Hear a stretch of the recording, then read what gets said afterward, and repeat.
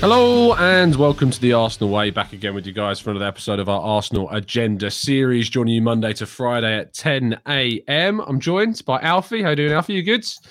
Yeah, I'm not bad, TC. Good morning. How are you? Yeah, not bad. Not too shabby. The Arsenal news, of course, aside, things are all good and well. Other than that, Umar, how are you doing, my friend? Yeah, I'm good, Tom. Hope everyone is well. Hope everyone in the chat box is doing good. But yeah, aside from the news last night, I'm well. Yeah, absolutely. Well, I think that's probably the best place to start is kind of kick and get a reaction to that. Alfie, of course, it's disappointing whenever a rival, steals away a target. But when it's Chelsea, it's a little bit more painful, of course. And there was a real optimism around, the idea of Raphinha moving to Arsenal, which has kind of evaporated in the space of 12 hours. So how are you feeling about what happened last night and the stories regarding Raphinha? Yeah, I'm really disappointed at it. I mean, 24 hours ago, yesterday's stream, we were talking about Raphinha. I won't bring up what Umar said about and his confidence in the deal. I was a little bit more pessimistic with it and sort of said, I can see something going on, but I am sort of hoping it gets done. But no, like you say, when it's a rival that takes him, it's just a bit of an extra kick in the teeth. But taking a positive spin on it, I think I've seen the rumoured fee they've agreed is 60 million. We haven't matched that. Maybe it's a sign that they weren't willing to go above the valuation. They weren't willing to be bullied by Leeds, which I guess if you take a positive spin on it, it's not too bad. I mean, we've seen what happens when we overpay for wingers with Pepe. Maybe they're not wanting to fall into that trap again. But, I've seen plenty of Raphinha. We've seen sort of the hype around him over the last sort of couple of weeks. I was excited to sort of see him if he did turn up in an Arsenal shirt. So now I'm disappointed, but I know it's at least we're not overpaying, I guess. I love this from Magambo, who's trying to process this by saying, let's get the stats about how bad Raphinha is now that he's not coming to us. Let's just break all those bad stats down, yeah. Umar, you were pretty darn confident yesterday. You put yourself out there on a pedestal. It's not over, Yeah. Chelsea have obviously agreed the deal with Leeds. They are now in the process of trying to agree personal terms. Arsenal wouldn't have gone in for Raphinha if they didn't have a feeling from the players' camp that, he was open to moving to Arsenal. So, if Arsenal decide to change their minds about how much they're willing to offer, he could still very well join Arsenal. It's not completely over. From my perspective, I feel like the tables have certainly turned significantly in Chelsea's direction. And, if I was a betting man, I probably would put money on Chelsea getting a deal done from this point. But how are you kind of feeling on it based upon how, confident you were yesterday? It's crazy. I think Bailey was giving me a lot of stick after the deal happened. He was like, Umar, you've jinxed it. But I was confident, to be honest. I was confident because I believe that Arsenal put all the eggs in this basket. They must have realized that there must have been a bit of a feeling that Raphinha was interested in coming, since Barcelona, that move wasn't going to materialize due to the financial situation that they have there. But the problem with this deal for me, I think Arsenal should have sorted this out way before Chelsea got involved. I think there was an opportunity there. Obviously, there was rumors that Chelsea was sniffing around, Tottenham were interested, and obviously when you come into take all the factors into play, Champions League football, Deco's allegiances with Chelsea, it would be a difficult ask if Chelsea got involved. And I think at the end of the day, what Leeds were asking was, I think, 55 million pounds, around that figure, 55 to 60 million pounds. Yeah. If we wanted Raphinha, if Mikel Arteta wanted Raphinha, they should have put the money on the table. I know we're not privy to how much Arsenal have in terms of funds this summer. I'm not going to say they have 200 million, 150 million pounds. But if Arteta says Raphinha is the player that we need for this position, they should have backed him, because the dearth in quality, I think, in this winger position is quite limited. I think there's up and coming players, which we're going to touch on, the likes of Cody Gakpo. I know you've been talking about Amin Guri. I like Lise. So there is talented pool of players there. But in terms of Premier League proven, high quality people who can come in, who can make a difference, it's quite rare. I know people are going on the Serge Gnabry bandwagon, but I can't see that happening in terms of the financial package that we'd have to pay, the salary. Yeah. So I think Raphinha, it hurts because he was that type of player. In terms of Alexis Sanchez, he could have made the difference. So it's quite upsetting, but you win some, you lose some, I guess. Yeah, I'll come back to you, Umar, actually, before I go back to Alfie, because it's a point that I do want to pick up on is around the idea of Arsenal should have backed. Because I think there's two avenues to this. I think the first avenue is saying there's credible criticism of the owners. If Mikel Arteta wanted Raphinha and you've not given them the funds to do it, then there's an argument that Arteta isn't necessarily being backed as much as maybe he should have done if we wanted to get all our primary targets. Because as you say, we would have put the money down earlier. The other side of it is to say that Arsenal have had a valuation of Raphinha that they're clearly not willing to go to, which kind of indicates that there must be kind of a monetary value set on the window of how much we're able to spend. Of all the three positions that we've got left to invest in, which I think we can agree are wide forward, central midfield, and the versatile defensive option that Martinez is being linked with. Of those three, for me, the wide forward is the least priority of those three because Arsenal have Saka, Martinelli, Smith Rowe. Vieira, of course, has played right wing and can play there. Ødegaard can play on the right hand side as well. And Nketiah and Jesus have both played in wide positions as well.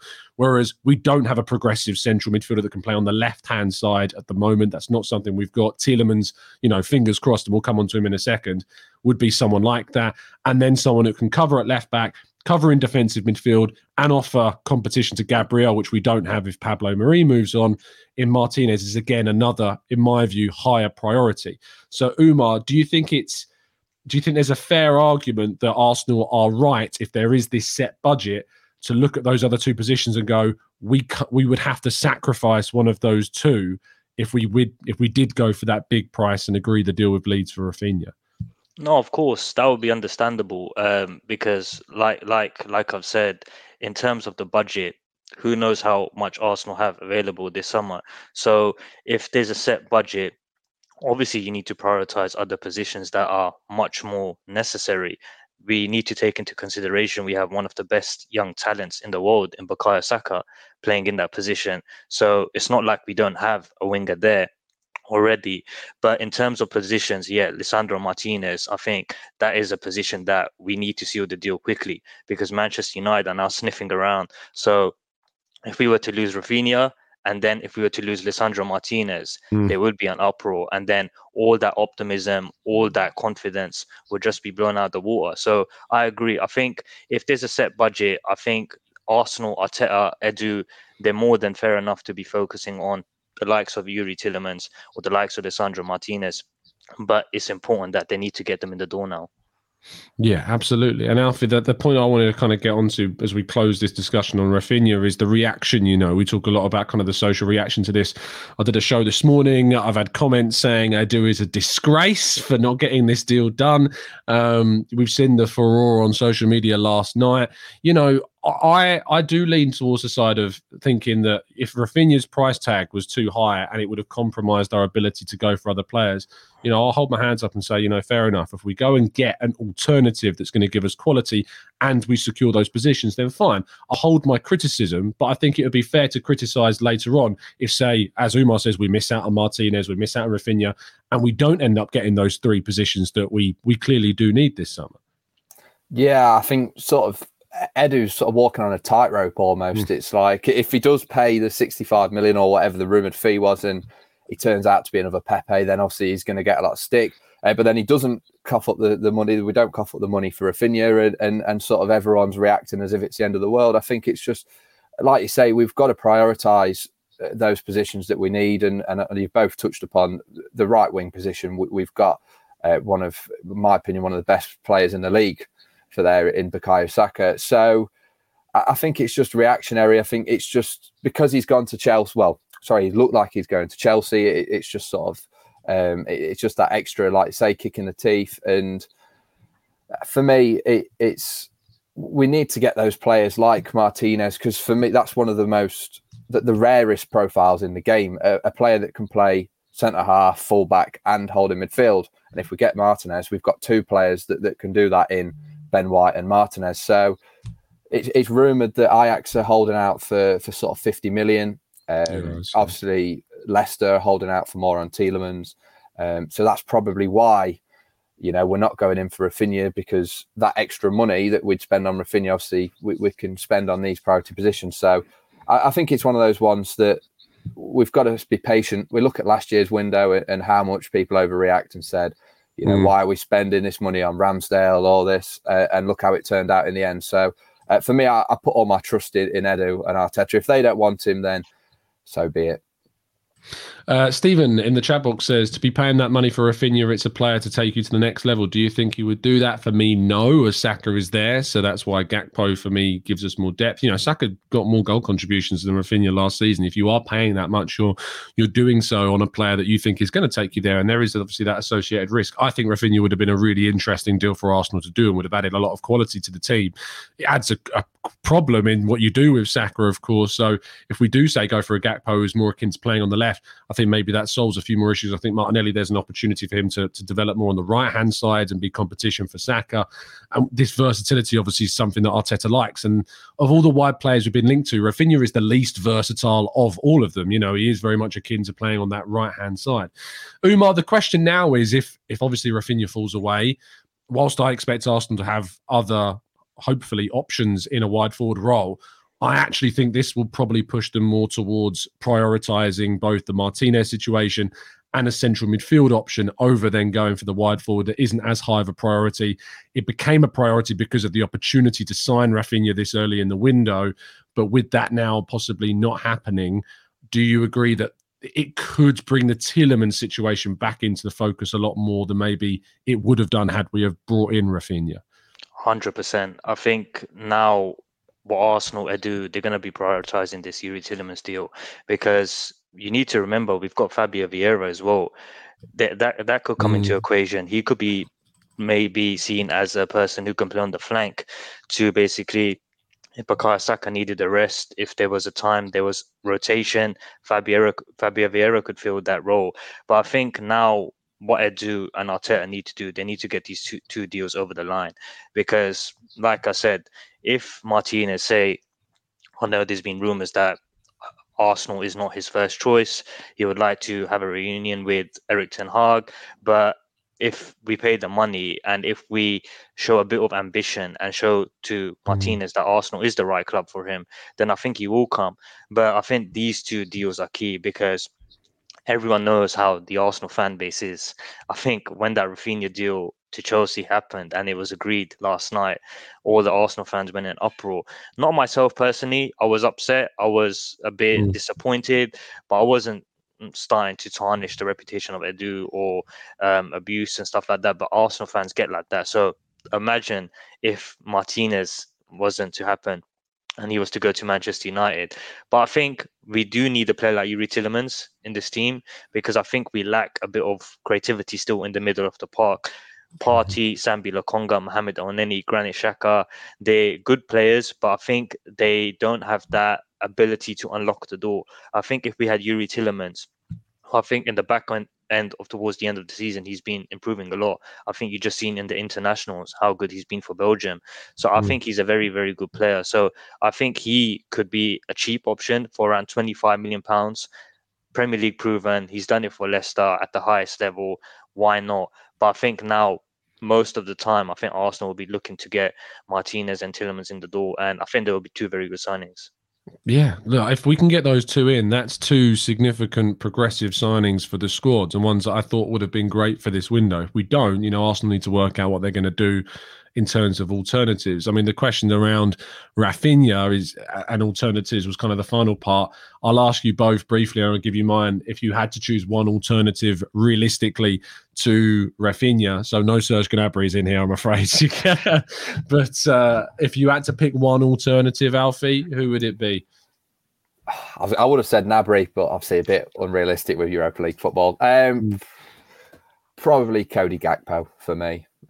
Just because I think he'd fit our system really well, and hopefully won't be as much as Raphinha would cost us. Umar? Not many people are speaking about him, but I really like Michael Olise. I think he's a player which I think he would come in, he would give good competition to Bukayo Saka. He wouldn't have that. It's a bit difficult to say, but he wouldn't come in and say, "Yeah, I have to be first choice here." He'll bide his time. He would compete. It'll be a bit rotational, like dependent on games, dependent on European fixtures. And I think he's a very, very good player.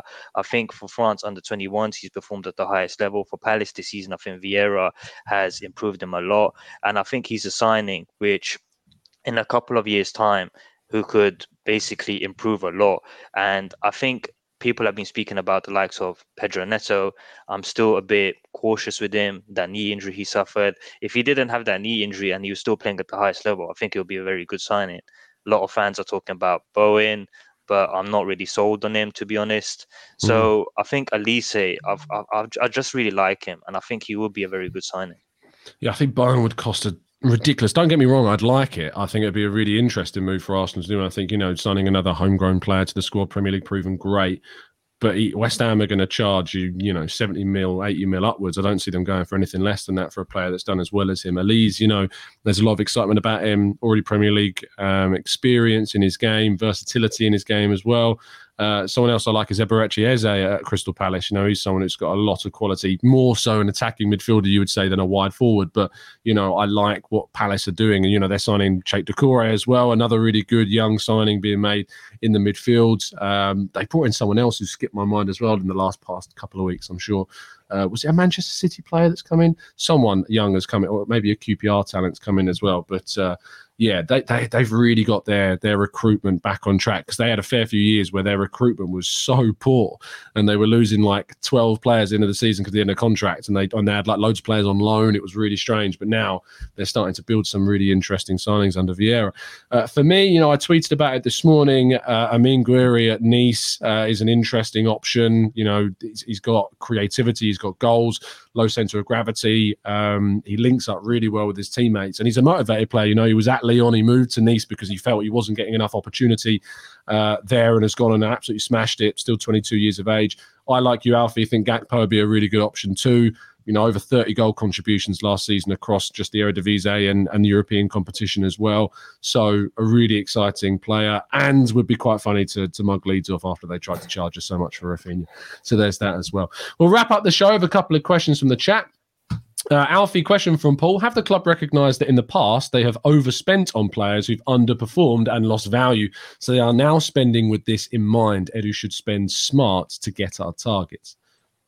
Yeah, 100%. I think I've mentioned earlier about Nicolas Pepe, club record signing, and we've seen how that ended up. So similar position as well with Raphinha. I think 65 million. I think he's a fantastic player, but for me, he's not worth that. But he is worth that to Leeds, because obviously he was a lot of the reason why they stayed up this season. So yeah, I think that they'll be conscious with that and thinking that we don't want to be paying all this money for someone who, in a couple of years' time, we may not even get half the value for if it turns out to be a flop. So I hope that's why we've learnt our lesson with it, and that's the reason why we're not coughing up the extra money for him. Absolutely. Bill says, hey boys, it's disappointing not to get Raphinha. I'm okay as long as Spurs don't get him. I'd love us to get Martinez, Tielemans, and go all out for Osimhen. I feel like Osimhen is just not realistic, considering the price tag. You're looking at upwards of 100 million euros. It's just not a realistic place to look to. Jay says, we got beat to Raphinha by Chelsea, just got to admit it and move on. We aren't at that level yet. I mean, are we seeing kind of this Champions League absence affecting the summer now, Umar, do you think? Maybe, but I think it's not even, to be fair, I don't even think it's Champions League football. I just think Todd Bowley's just come in and he's just put the money on the table. I know there's been talk that he's built a good rapport with Jorge Mendes in the past few weeks. They've got a good friendship, so maybe that's come into the equation as well. These agents, they do have friendships, and but I think they just put the money on the table, and I think Champions League, it would come into consideration, but I don't think it's a big deal, to be honest. I think the fact that Raphinha was open to coming to Arsenal, was open to join the club, is a positive. But I think when you put the money on the table, more often than not, Leeds are going to accept, and then that's going to give the player the opportunity to decide, and he's probably going to decide Chelsea. So fair play. We will make sure we update you with any news that drops. You can, of course, follow the transfer window over on football.london.